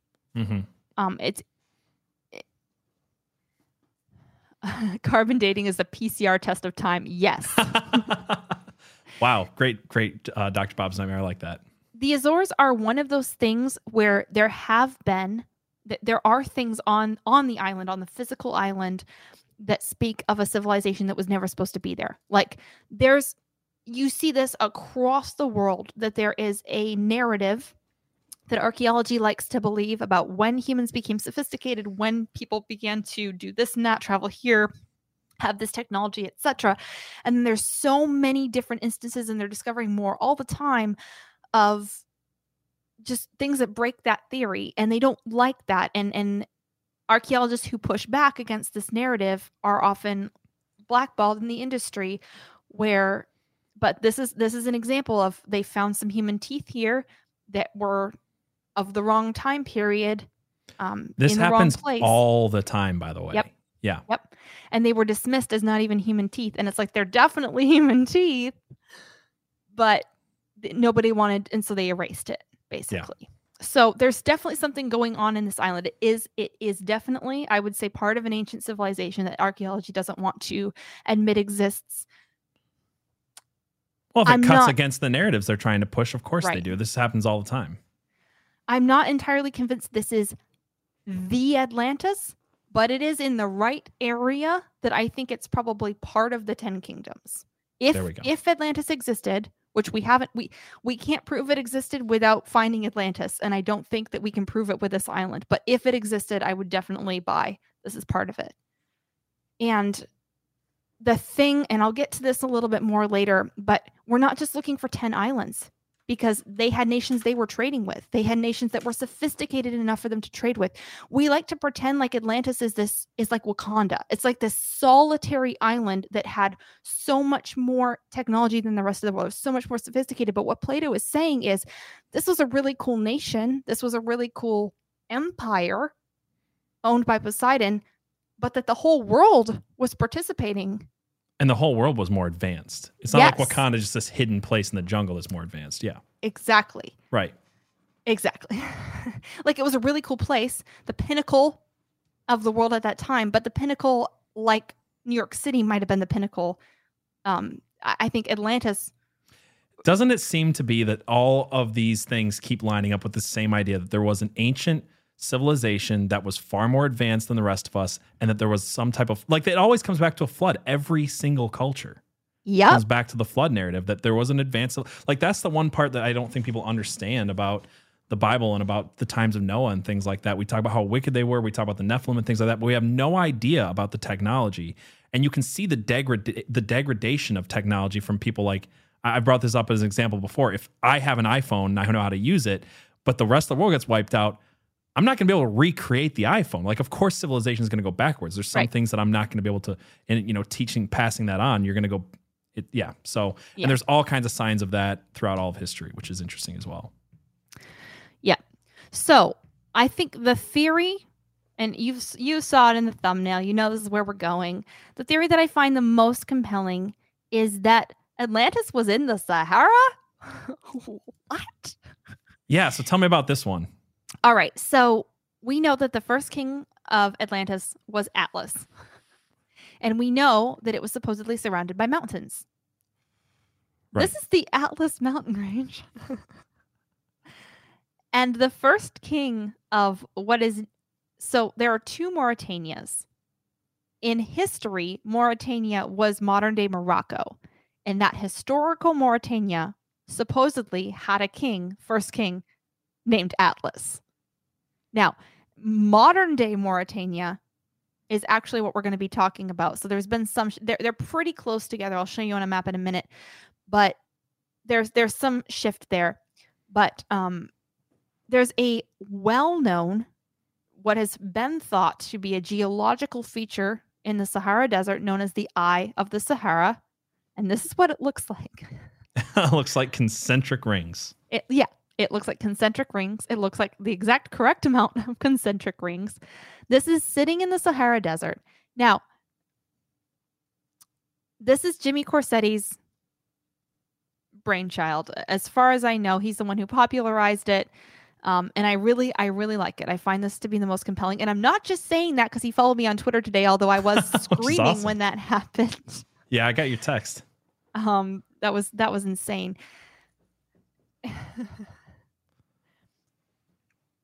Wow, I lost myself. Okay. So I want to show you where this structure is located on the map. Is that right there? Right. That looks creepily like an eye. Right. Yeah. But yeah, that's where it's located. So it is still in that area of the Atlantic. It's still outside of the Straits of Gibraltar. We have this way of assuming that the world that exists now is how it has always existed, and that it just never ever changes. But that's not true. We know it's not true. There's an old map that shows Africa and shows the Sahara. And would you look at that? Rivers. Yeah. That no longer exist. Yeah. Yeah. We know that the Sahara is growing at a rate of 30 miles a decade. This thing has not been static ever. And at some point it didn't exist. It wasn't there. Africa, there's good evidence that area of Africa used to be very fertile. And we don't really know what happened or why, but climate change does happen. It's just not the way that the left likes to paint it, which we're going to talk about that later too. For sure. We also got another picture over here from Waffle Salter. Yes. Yeah. What is this from? I don't know, but it's another concentric ring circle somewhere in the world, which I find interesting. Because you said 10 kingdoms could be. Yeah, Sorry, there are definitely other places where there's compelling type Atlantis things, and this is like I said, feature not a bug. Personal anecdote: when I lived in Africa when I was young, between the ages of 7 and 9, off and on. So we were back and forth, but 3 years total. And I lived in this country, Cote d'Ivoire, down on the coast of West Africa, Mauritania. If you go up, you don't have to scroll up, but right Mauritania right there. That's where the Eye of the Sahara is. The Sahara is right up there. So Cote d'Ivoire is classified as rainforest, but it didn't feel like that. And one of our seasons, we basically called it like the dry season or dust season. And the air would just be filled with this kind of reddish brown haze as the winds blew sand toward us off the Sahara. So I love that. Thank you so much for the Atlantis memes. Yeah, thank you, blankets. Hold up. Yep, sorry, I didn't mean to get ahead of us. Keep going. No, you're good. You're good. So, I experienced in real time that the Sahara just trying to it's like a beast. It's like a living thing that's constantly trying to push down toward more fertile areas and take over, just eat more and more of Africa. Corey, you've been to Dakar. I have too. That's really cool. Dakar is what, Ghana? Is it? I've only been to Liberia in Africa, which is right next to Cote d'Ivoire. We had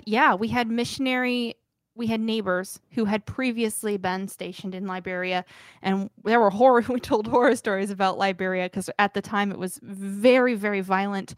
And there was always that fear that our country would turn into Liberia, and then, it did. So Liberia is like every 10 years they overthrow their government. It's like, that's actually how they do elections. They just get someone in and then they just overthrow them and then they do another one. So Dakar is Senegal. I knew I had been to Dakar, but I couldn't remember where it was. Our plane landed in Senegal briefly. We never got out. We sat on the tarmac and they sprayed down for mosquitoes and refueled. And then so right there's Senegal, by the way. So we came down from. And there's Liberia where I was at. Yeah. So anyway, that's just, I don't know why I had to bring that up, but anyway, indulge me. We're going to take a little bit of a bunny trail.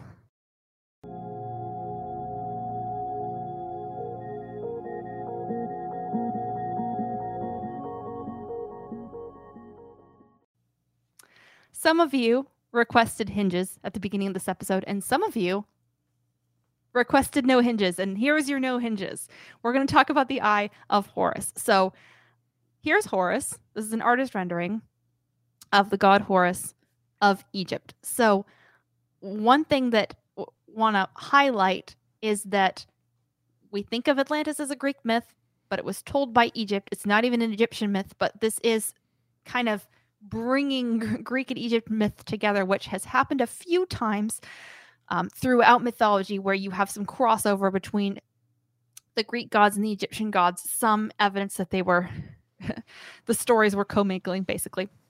Horus is a sun god, kind of the equivalent of Apollo in Greek mythology. He is got this bird head, and the myth goes that his right eye was the sun and his left eye was the moon, and that his left eye was taken in a battle by the war god Set, and it was healed by Hathor, which is interesting to me because in Greek mythology, Apollo is the sun god and also the god of healing, and his twin Artemis is the moon god. So a lot of similarities, for sure. A lot of similarities.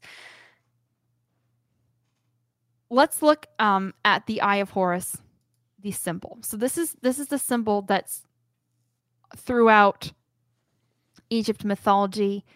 It is a symbol of well-being, of healing, of protection, and this is something that even spread to Malta, which is in the Mediterranean. They have a tradition of putting the Eye of Horus on their boats to protect their boats. So another example of this crossover of Horus into Greek mythology. And okay, there's a tweet thread from Jimmy Corsetti where we have some interesting images of this Eye of the Sahara structure and comparing it to the Eye of Horus. Yeah, so for people who are listening, the tweet says, the bizarre similarity between the Egyptian Eye of Horus compared to the Eye of the Sahara becomes even more strange when you learn that the legend of the lost city of Atlantis actually originates from the ancient Egyptians. So here's some pictures from this tweet thread, right? Gorgeous. Is that what you wanted me to show them? Yeah, just scroll through. Yeah. So this is the eye superimposed over. It's like facing north, facing south. I mean, both ways. It's perfect. Very convincing. Yeah. Which makes you wonder if this symbol was always designed to represent the lost city of Atlantis. Yeah. That is crazy. Was there other stuff from this thread you want me to show? I mean, even without it being superimposed, that's what it looks like. It's so creepy. I mean, honestly, if you told me there was a giant god buried under the Sahara, I would believe you. Right. Wow, that's it's nuts. Creepy as crap. All right. So we know that the Eye of Horus as a symbol spread to Malta as a symbol of what? Well-being, healing, protection. Did it spread anywhere else? It definitely did not. It definitely did not spread anywhere else at all. We definitely don't have a pyramid with an eye inside it. Okay, get this. This is called the Eye of Providence.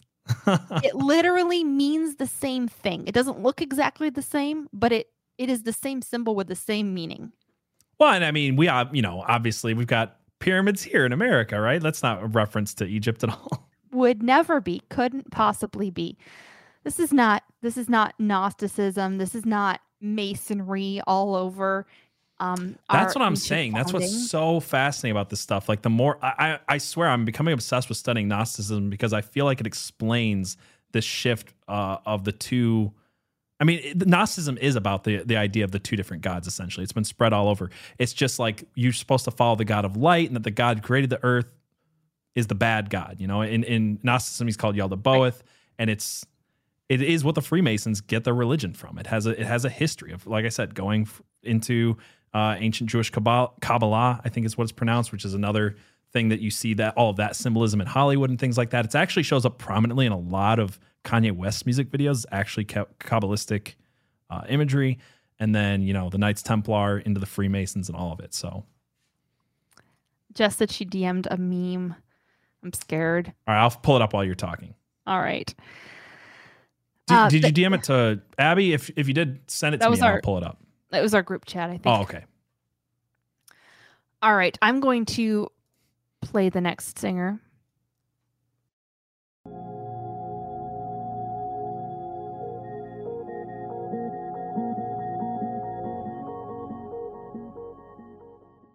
So I got to show this meme before you get going, because this meme explains where we're going with this show. No hinges. Love it. That is amazing. Thank you, Jess. I love the abs. It's fantastic. Yeah. Okay, so we've talked about this a bit, but I just want to bring this kind of home. This is like kind of my conclusions on all of this. Not just an island. 10 kingdoms, 10 sons of Poseidon. We have the Nephilim. We have this massive civilization that's the heart of a world that was bustling, an entire worldwide civilization. This is just the pinnacle of it, and Atlantis is the capital city.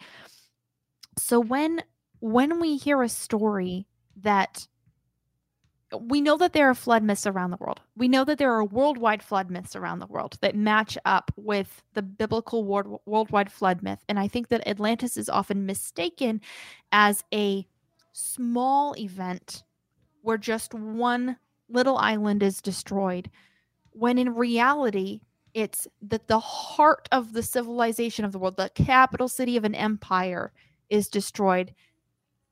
I think that this is a flood myth. I think that it's a mistake and kind of a red herring to say just Atlantis was destroyed. I think that this is genuinely a story from pre-flood. This is especially if you're talking about this being a great civilization of 10 kingdoms that traded with the rest of the world, that was serving demonic gods.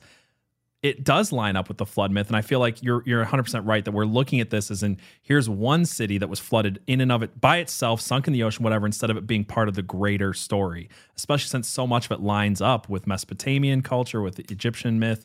I mean, you've got a flood myth in ancient Celtic. So, yeah. You have flood myths in cultures that never talk to each other. Exactly, yeah. Where you can see the crossover between like Mesopotamian and Jewish culture and Egyptian culture, but not the Celtics.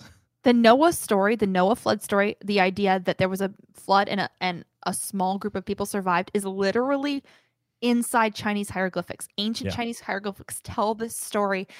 It's all over the world. It's in South America. Native Americans have it too, I believe. Yep.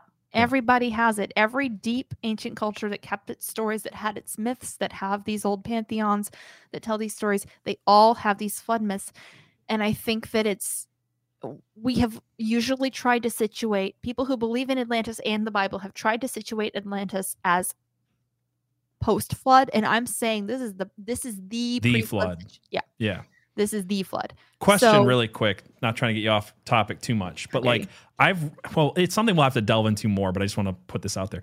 I've read some studies where people believe that the idea of the Ice Age and the flood are the same thing, that the same evidence would be shown for both of them. It's just something I want to put out there that maybe we can delve into in the future. Maybe we get Jess on to talk about some of the science there, but I've heard that the idea of the Ice Age and the flood would have basically the evidence for the Ice Age is the same evidence you'd have for a worldwide flood. So that it might be a red herring in and of itself. Yeah.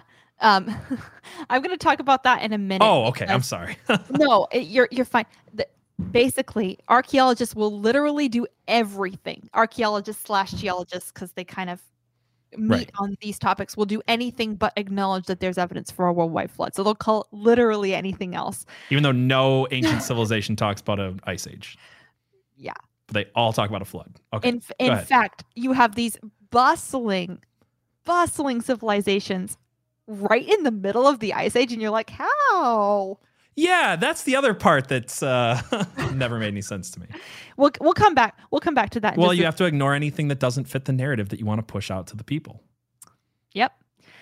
So one thing I have always found interesting is how history rhymes. So if we're going, let's assume for a second that this 10 kingdoms thing is real, that there were 10 kingdoms that were the heart of the world prior to the flood. You see in the Bible a couple other instances that are talking about 10 kingdoms, but they're talking about them in the future. Thinking that too, yeah. So you have the prophecy in Daniel about the 10 toes of the statue. So each part of the statue is a different empire, and the final one, the last one, is those 10 toes, 10 kingdoms, 10 kings. And then you see it again in Revelation where it's talking about 10 kingdoms. Now, depending on your view of Revelation, and of Daniel, will say, well, that's just Rome, because at the tail end of Rome, when the Goths attacked, they broke apart into 10 kingdoms. But I think that we have a deep past, a middle past, and a future story. So we have Atlantis, and then we have Rome, 10 kingdoms of Rome, but we're going to have 10 as well at the very end. I don't know. That's where I'm at. But I also am not dogmatic at all about end times. I believe the Bible. I just don't know how to interpret it as far as the prophecies go. And really quick, I know we had told people that we were probably going to do another Revelation stream on Monday. I was in the hospital. That's why we didn't. So it's coming up. Yeah. Literally in the hospital instead of doing the Revelation stream. Yeah. I'm sorry, somebody guys. doesn't want us to do that. Should have streamed it from my hospital bed. I thought about texting you. So I take this to mean we're not doing, but I actually didn't want you to feel bad, because knowing PJ, he would be like, I'll do it from my phone. I just walked out of the hospital with my IV bag and been like, all right, let's go. Ridiculous. I was yelling at PJ all that day. You have to advocate for yourself. Yell at some doctors. Do not make me drive to Michigan to yell at doctors. They looked at me funny when this is not a joke. They asked me my pain level, and I'm like, well, when I lay still, it's a 2. And my wife's like, why did you tell him a 2? I'm like, because that's how I felt. I can think of way worse pain. Oh my goodness. Anyway, didn't help me get my surgery faster. That's all. We all know PJ was just doing this for attention. Yeah, there we go. But only internet attention. He didn't want the doctor's attention. He's like those girls in the gym that are filming themselves for TikTok for thousands of views, but they don't actually want anyone in the gym to. That's exactly what there we go. Stop staring at me twerking in the gym. I'm doing this for Instagram. Yeah. Oh my goodness. But I think the other way that Atlantis is a red herring is that every time we find something weird under the water, the question is this Atlantis? And then if you can't prove it's Atlantis, everyone's like, well, it's not Atlantis, so we don't have to pay attention to it. What is happening to my hair? Gosh. And so instead of just saying, holy crap, there's a civilization under the water. Right. Holy crap, there's this massive thing here that doesn't make any sense. Instead, we can dismiss it. We can use Atlantis to dismiss it if it's not Atlantis. Instead of it all being Atlantis. Instead of it all being the Empire. Right, instead of it all being not just the Empire of Atlantis, but potentially colonies. Right. Trading partners, things like that. Yeah. Part of this whole civilization. And this is something that has always bothered me, because I grew up on Answers in Genesis. I grew up on the flood stories and the creation stuff and this view of the Bible. And if you know Answers in Genesis, it's a great organization that has done a lot of scientific work on creationism and really defending this idea and defending the Bible. But one thing that they do is they readily not even just admit, but readily preach that the reason we have such an amazing fossil record is because of the flood. Because generally speaking, when animals die, they don't fossilize. Fossils are not buried normal. underneath mud and things like that. Yeah, right? They have to be buried in a certain type of way to be preserved. So they're like, look at this fossil record. This is from the flood. Doesn't that also point more towards a flood than an ice age? Yes. Well, Answers in Genesis is very clear that it was a flood. Yeah. But yes. We'll have to dive deeper into that in a future episode. Yeah, I think Answers in Genesis just puts the Ice Age in a different. They just shorten all the timelines, and I think what probably the correct thing is to say there was never an Ice Age. It was all a flood. But I don't know. I'm not a scientist, nor am I. Jess says the reason we have electricity and fossil fuels is because of the flood. That's interesting. Yep, certainly the reason why we have fossil fuels. There might have been another way to get electricity. There's a whole argument that the pyramids were designed to pull. Nikola Tesla was convinced that the pyramids were somehow creating electricity. They found ancient batteries in Egypt, right? Mm-hmm. Sorry, too many tangents. Keep going. Yeah, there's a whole lot of ancient tech stuff. Yeah. But what always bothered me about Answers in Genesis is they were like, flood, look, fossil record. But they never acknowledged that any of the old civilization would ever have been preserved. Their position was always, God erased all of it. None of it's there. And that doesn't make sense to me. Of No, course. it doesn't make sense to me at all. Of course, there's going to be a archaeological fossil record of these civilizations and a story record. So we pretend like the stories just started with the flood myths. Like that's when the stories started. But no, of course there are going to be stories. Like if there was a whole civilization that Noah and his family experienced or at least knew about, depending on where they lived, maybe they were from Atlantis, maybe they were from somewhere else, but they would have known.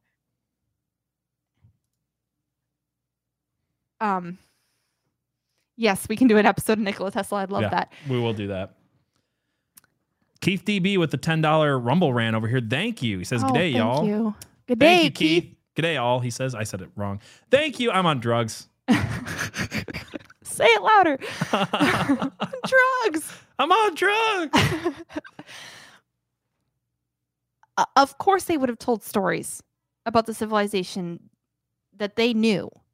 Like, not just Noah, but his sons and their wives. They all experienced that civilization. Of course, they're going to pass along stories of that civilization. Right. So, of course, stories of it exist. Mm-hmm. Here's another one that I think is absolutely... A lot of people are talking about it because it is probably the most ancient site that we know of, and it's the Göbekli Tepe. This is a site in Turkey that has been uncovered. It was buried underneath mud. It was flooded and buried. Right. This is the beginning of the book, The Fingerprints of the Gods by Graham Hancock, I believe. He talks about the globe.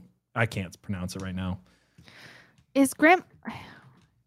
Yes, Graham is exactly who I thought he was. Okay. Yeah, the documentary you sent me to watch. Yeah. So I'm going to right now plug that show. So if you have Netflix or if you like us, steal it from other people because we don't want to pay for it because Netflix sucks.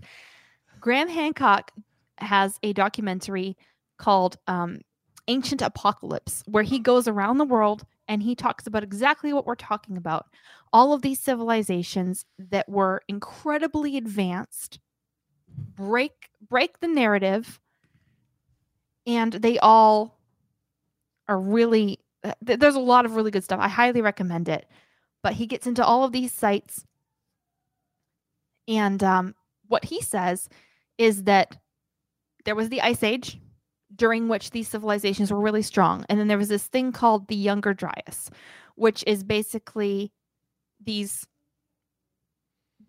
after the Ice Age, the world was just incredibly unstable climatically. So the climate was very unstable, and there was just all of these local cataclysms. So a lot of local floods, a lot of things being submerged, a lot of things being destroyed. And it's like, well, you'll just do anything but just say that there was a worldwide flood. Like, you'll just do anything. But one thing that he brought up a bunch is that why are you uncomfortable? Sorry. Dr. Bob asked me if I was comfortably numb. And I said, no, I'm actually quite uncomfortable. Oh. It's all good. Keep going. I'm going to take a minute break when we move over to Rumble, though. Yeah, I do. I need to, too. Not for that reason. I have to use the bathroom. To powder my nose. Women don't pee. I mean, she's going to do drugs. Powder your nose is obvious reference to cocaine, guys. Come on. One thing that he brings up is we often think of, like, if a site exists, it's definitely something where it had to have been built all at once. And then when it was built is when it was first built. But we know we have structures today. I mean, I live near DC. I've watched work being done on the White House, restoration stuff. So one thing that is certainly possible is that you have an ancient site, an ancient sacred site that was maybe severely damaged in the flood. And then you have a civilization come afterward and rebuild it. And so some of these sites that exist around the world look as if they have been, sometimes we're sure that it was originally a smaller site and then it was built further. There's evidence that the Great Pyramid was like this, that it was a smaller thing and then it was built further as time went along, which makes me ask the question, are the pyramids pre-flood? Yeah. That's going to be another episode because there's too much to say there. But I think so. Yeah, I do. Me too. Yeah, I especially think the Great Pyramid is. It seems like the other pyramids did not. Maybe we're replicating that, and I also think that the Egyptians moved in and like, what do we do with these? Yeah, there's a whole thing there. We won't get into it today, but yeah. Yeah, there's certainly. Before we move on, I will just say there's the Great Pyramid and there's a couple others nearby it that are absolutely like pinnacle technology. We don't understand how they were built. And then there's a few that are built later that are crumbling. It's like your civilization lost this technology somehow. Like how did you lose this technology? Exactly how I explained it with the idea of the iPhone and technology. We wouldn't be able to replicate it afterwards, right? Yep. The Sphinx is almost certainly pre-flood. Yes. Trevor Denning. 100%. Interesting. This is just sometimes like the stuff you grow up on religiously, you believe religiously, even though it's extra biblical. And some of the things that I'm tearing down in my mind that were never in the Bible, but I just believed religiously is just that there's no record of pre-flood civilization and that everything came after. But that's just not. That's just not true. But the concept of a structure surviving the flood blows my mind. Well, this is something we talk about in our Revelation streams where there's 2,000 years of, fiction and tradition and things like that we start to take in as if it is biblical, as if it is, set in stone. It's like trying to break down those things, be like, what have we been like just building on top of myth and ideas and traditions that just aren't true? Mm-hmm. Yeah.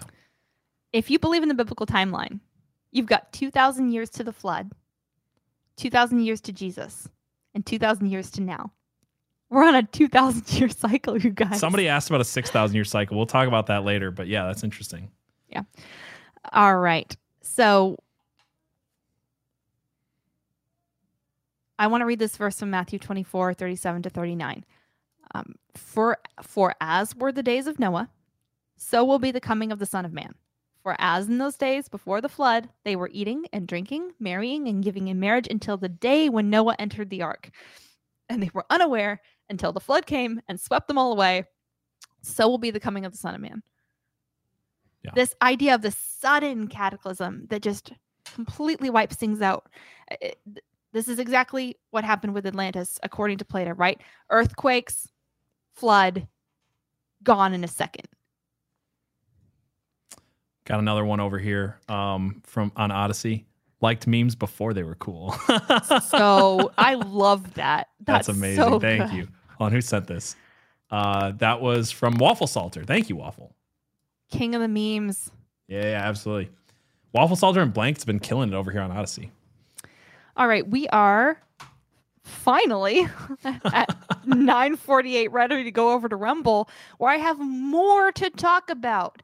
There's a whole other kingdom that was supposedly a son of Poseidon was the king of the kingdom that's in the Bible. There's a couple other islands that are connected to Poseidon. Kind of go down the Poseidon rabbit hole over on Rumble. And I just want to pitch this really quickly for people who are listening later. Yeah, whatever.